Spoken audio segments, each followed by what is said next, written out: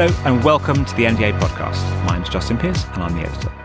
This is a podcast in a series called Programmatic Under the Microscope in partnership with Xandr, where we do, as it says, look at programmatic under the microscope and examine some of the biggest trends, technologies and techniques that are affecting programmatic advertising.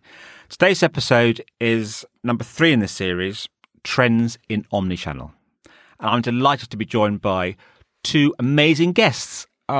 Danny Clayman, GM Northern Europe at Xandr, and Charlie Glynn, who's ad tech lead at Channel 4.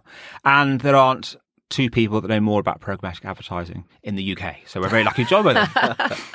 So hi, both. That's really set us up now, isn't it? It definitely has. It definitely has. Prepare to be underwhelmed. Yeah.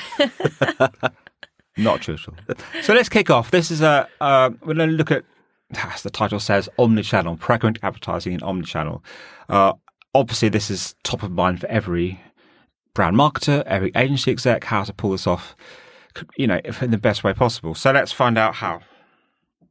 So what role do we think programmatic advertising is going to play in brands' omnichannel strategies overall this year? And Danny, let's start with you. Yeah. So I think if you look at sort of what may have been considered traditional or emerging channels, they're at different stages of their programmatic life cycle, if you like. Obviously, brands that already invest in these channels, if you think of TV, out of home, things like that, they're the more likely to step into omnichannel. I think of omnichannel as trying to tie a customer experience together, where I think multi-channel's probably been more, a bit of a reach game to date. I think most people who are on this journey are at a stage of figuring out how they can do the simple things first. So true omnichannel can still be quite hard to achieve in programmatic. But if you think about, something like an out of home or TV and pairing that with devices initially, that's a pretty good entry point into omnichannel to then think about, broader audience targeting and matching across the ecosystem. Charlie, obviously, Danny's mentioned TV, you're at Channel 4. So how do you see omnichannel developing this year in programmatic?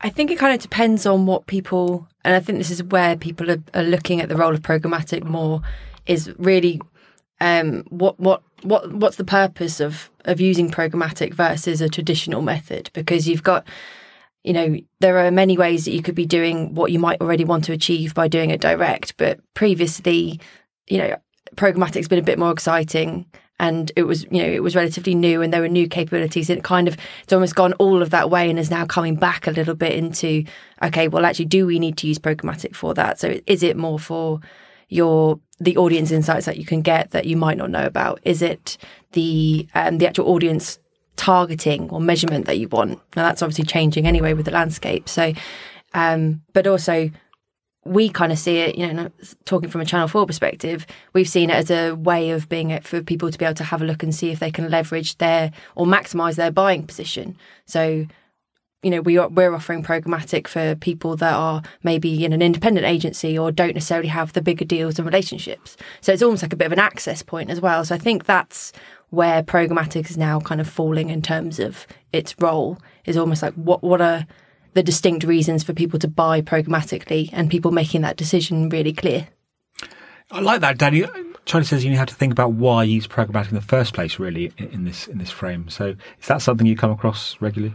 Yeah, and if you look at programmatic from its infancy, I think it was there for scale and access to supply originally, and we've sort of gone full circle to Charlie's point. We're trying to enable different strategies to get delivery in a world where we are audience first at this point. And if you look at everything that's happened throughout the pandemic, consumer behaviour and how consumers interact with these different channels, it is very different to where we were 2 years ago. There's more recognition and awareness of what's going on in channels that are probably more engaging than less. And so I think the whole world of sort of how we think about attribution and measurement that's coming together, there's going to be so much sophistication over the next couple of years with the landscape changing that I think you'll see more and more go down this route than less. Okay, let's talk a bit more, get a bit granular in terms of the challenges around measurement and activation, and obviously how we are overcoming those. Charlie, what are you seeing? First of all, what are the challenges around these two things? Well, I think one of the interesting things really is it was just so simple, which is just the definitions that everyone's using. Like as soon as you've got omnichannel, you need to make sure that you're either comparing apples with apples, or you're very clear that they're very different. And I suppose in its infancy with programmatic, especially in like the video space, you had Teads coming out and being much more on a cost per completed view, whereas the more traditional VOD was just based on like almost an impression base. Now, even in with broadcaster VOD, we're now looking, and this is across broadcasters, especially with more industry level stuff coming in, is looking at, is it done by the start of the video or 100% completion of that video? And all of those definitions, they're really boring to sometimes talk about, but it's so important because that's not only for measurement, but potentially coming in as currency and how people actually want to buy and pay for it. And I think in terms of how people are looking at that, that's how people might actually start to judge and make decisions on how they invest on their plans as well, because they're looking at it from like for like in some respects, or at least appreciating why there might be differences. We know that identity is such a big challenge. That's for targeting and for measurement. And I think we're looking at, I suppose it's again goes back to that decision making. Why would you use programmatic? Like, do you really want to do one-to-one? And if so, are you sure that you're doing one-to-one there with whatever methodology or tech partners you're using, or are you going a little bit one step higher and looking more at context and kind of actually more of the intricate benefits that programmatic can bring? And I think one of the other challenges again, which is why programmatic is so good, is those delays and I suppose quick to market in terms of you might get a brief in on an agency side in the morning, and by the afternoon you've got something live. And I think that's, from a broadcaster perspective, is one of our biggest challenges, because linear, you're talking about an 8-week lead time, maybe now 4 now. But even for VOD, it still might be a couple of days. Programmatic, by us doing programmatic, we know it could be a couple of hours. And I think those are kind of the big ones that I see. Do you think there's... Sorry, Danny. Yeah, I was just going to build on the activation side of that. If you think of the sort of world of a trader and getting budgets out the door, their entire delivery or process that they think about from a planning point of view changes, because as you move into omnichannel, and even if you just look at the UK, forget other markets and how you have to deal with that, the planning process for getting an IO out the door for display versus something you're trying to do in broadcast or out of home is totally different. In some cases, it could be weeks to get it live. It could be immediate in the display world, for example, or normal video. And I think a lot of this has built up to a level of fragmentation that is challenging in itself if you then compile the walled gardens with that. So you've got so many platforms that you have to think about and consider before you launch these strategies. It's not necessarily easy to frequency cap across platforms. It's difficult to segment your audiences, so you're not how you think about targeting each and making sure that you're not double down on certain audiences or areas. Splitting budgets between them, access to supply versus each, different price points. Like, there's so many considerations to just get a campaign out the door. That on the activation side, I think there's a bunch more that needs to be done in terms of planning and consideration before actually going live. It's quite good, actually, that one, because when you're thinking about it, it's like, what are you compromising for speed in terms of getting something out there? If you do get something that you have to turn around very quickly, right? The more that everything's kind of set up to accommodate all of those things, like you said, like frequency capping, all those kinds of stuff. If that's already taken care of, but you can get it out there quickly, that's almost like a no-brainer from a trader perspective, because you know that you can go back to a client and say, we've got your campaign live in these areas, these parts of with this level of quality in terms of controls around your campaign and reach and frequency and everything. Yeah, I think a lot of the conversation you hear from marketers and the challenges they have tends to be around measurement and optimization of channels and ROI that sits across each. But I think actually, if they were to sit in the world of somebody trying to get these budgets delivered, it's the planning side that's actually the hardest. So let's talk about the three sort of audiences, constituencies, agencies and brands and tech partners. And as you've just been discussing, things are changing rapidly. So how are the relationships between those three parties evolving to make all this happen? Omnichannel, programmatic advertising happen more seamlessly. Charlie? I think it's about proactive. I think it's funny. I find it interesting sitting on the other side now, on almost on the publisher or broadcaster side rather than on the buy side.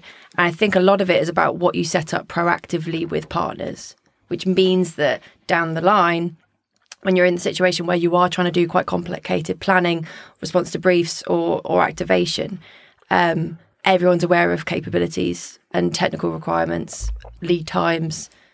That just makes the whole thing smoother. So I think it's very much about having those proactive conversations, and you then have you're then in a situation where a DSP can turn around very confidently as almost like the mediator in some respects between a buyer and the sellers, to then say, right, we know we can do X, Y, Z, and this is how it will work with this publisher, and this is how you can actually access it. And how fast those relationships, changing to enable this the sort of thing that you're looking for? I suppose the speed varies.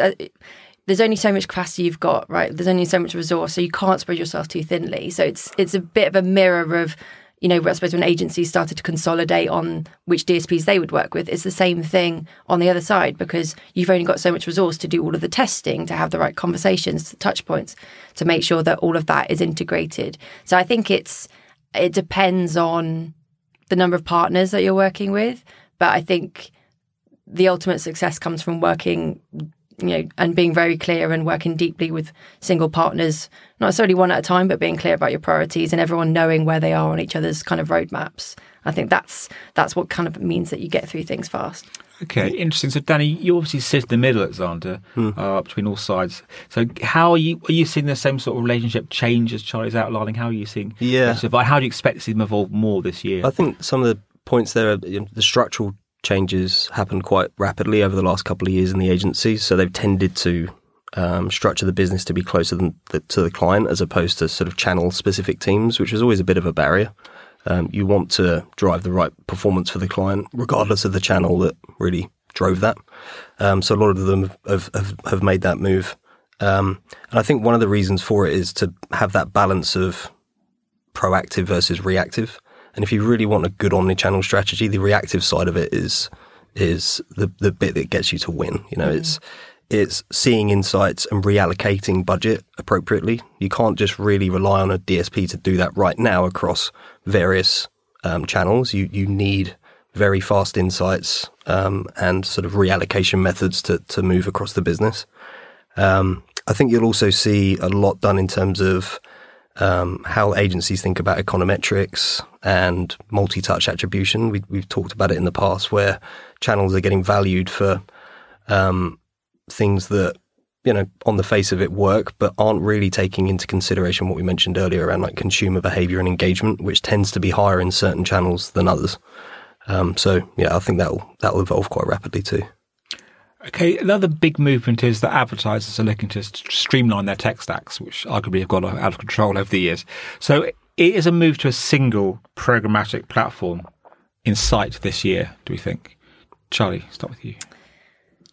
I kind of hope not, if I'm honest, because I kind of feel that there's a lot that, whilst there's a lot to be gained, I suppose, in terms of efficiencies, and especially with omnichannel, you're looking, if you're moving to a single kind of DSP or programmatic stack, then you have the advantage of seeing everything in one place, but you ultimately there's potential to lose a lot of control with that as well, because a lot of the, I suppose, you could see from some of the latest I think it was the latest Enders reports about, Amazon's made, big strides in kind of where they've become as a DSP. And, you've got like Xandr and a lot of the other big DSPs that are kind of always in that top quadrant. So it's maybe less of a case now, but I think when I was a trader, I remember you'd be using different DSPs for very different things based on what they could bring, whether that be specific inventory access, like the power of their algorithm, the access of, and the UX, I suppose, was a big one, but also how well you could trade on it. But from a publisher perspective, I suppose we, whilst we are DSP agnostic, we technically have a a single stack in that we work closely with Freewheel, on the Channel 4 side. But for us, that means that we've got centralised decision making, but also real input into the product roadmap.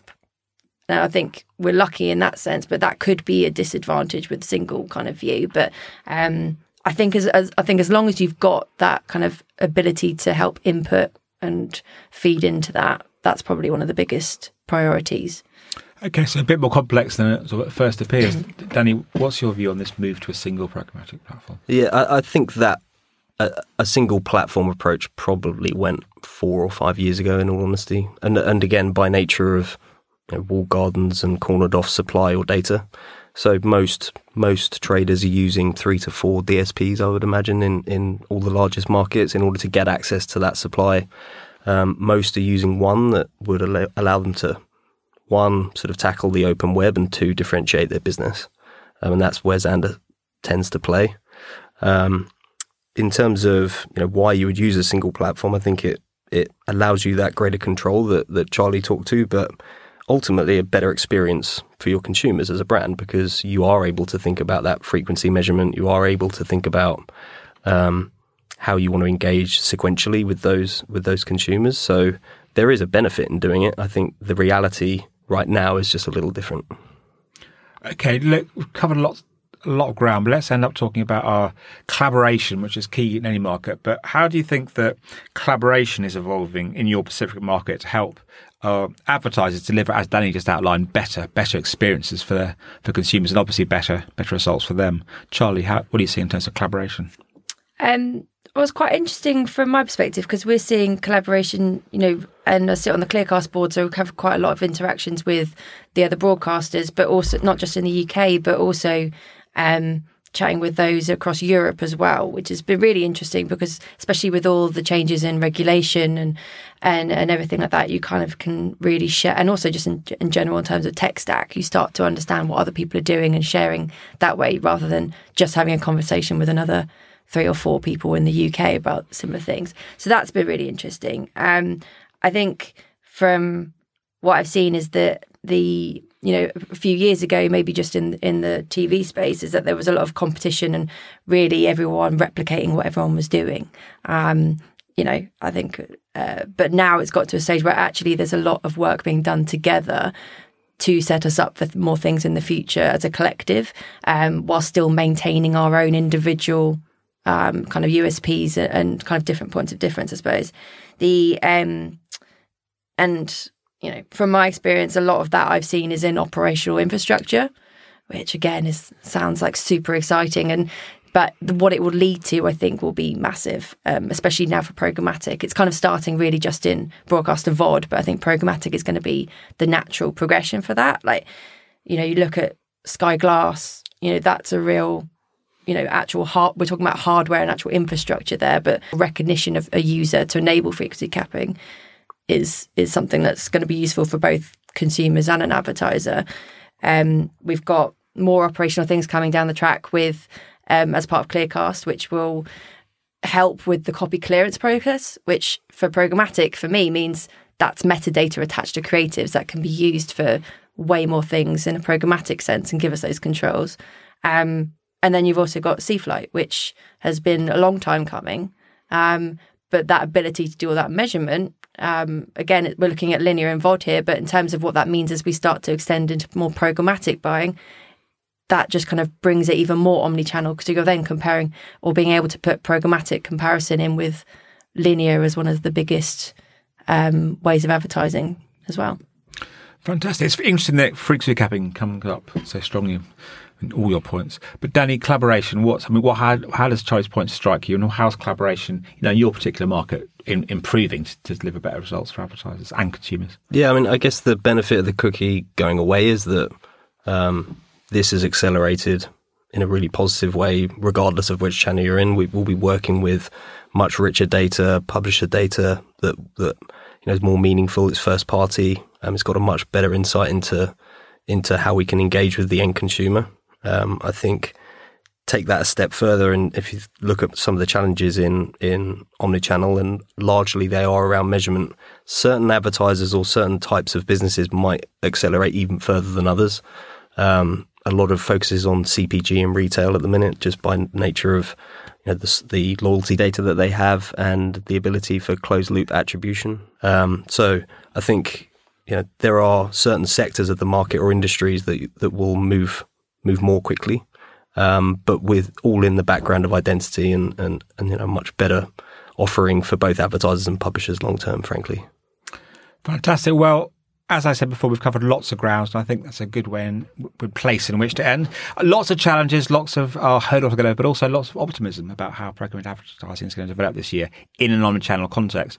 So thank you so much, Danny. Thank you so much. Thank you. Charlie, thank you. Thanks for having us. In person is always so the best way to do podcasts. Yeah. So it's great to see you both, and thank you so much for listening. That was episode 3 of Programmatic Under the Microscope, Trends in Omnichannel. Episode 4 coming your way soon. Thanks so much for listening.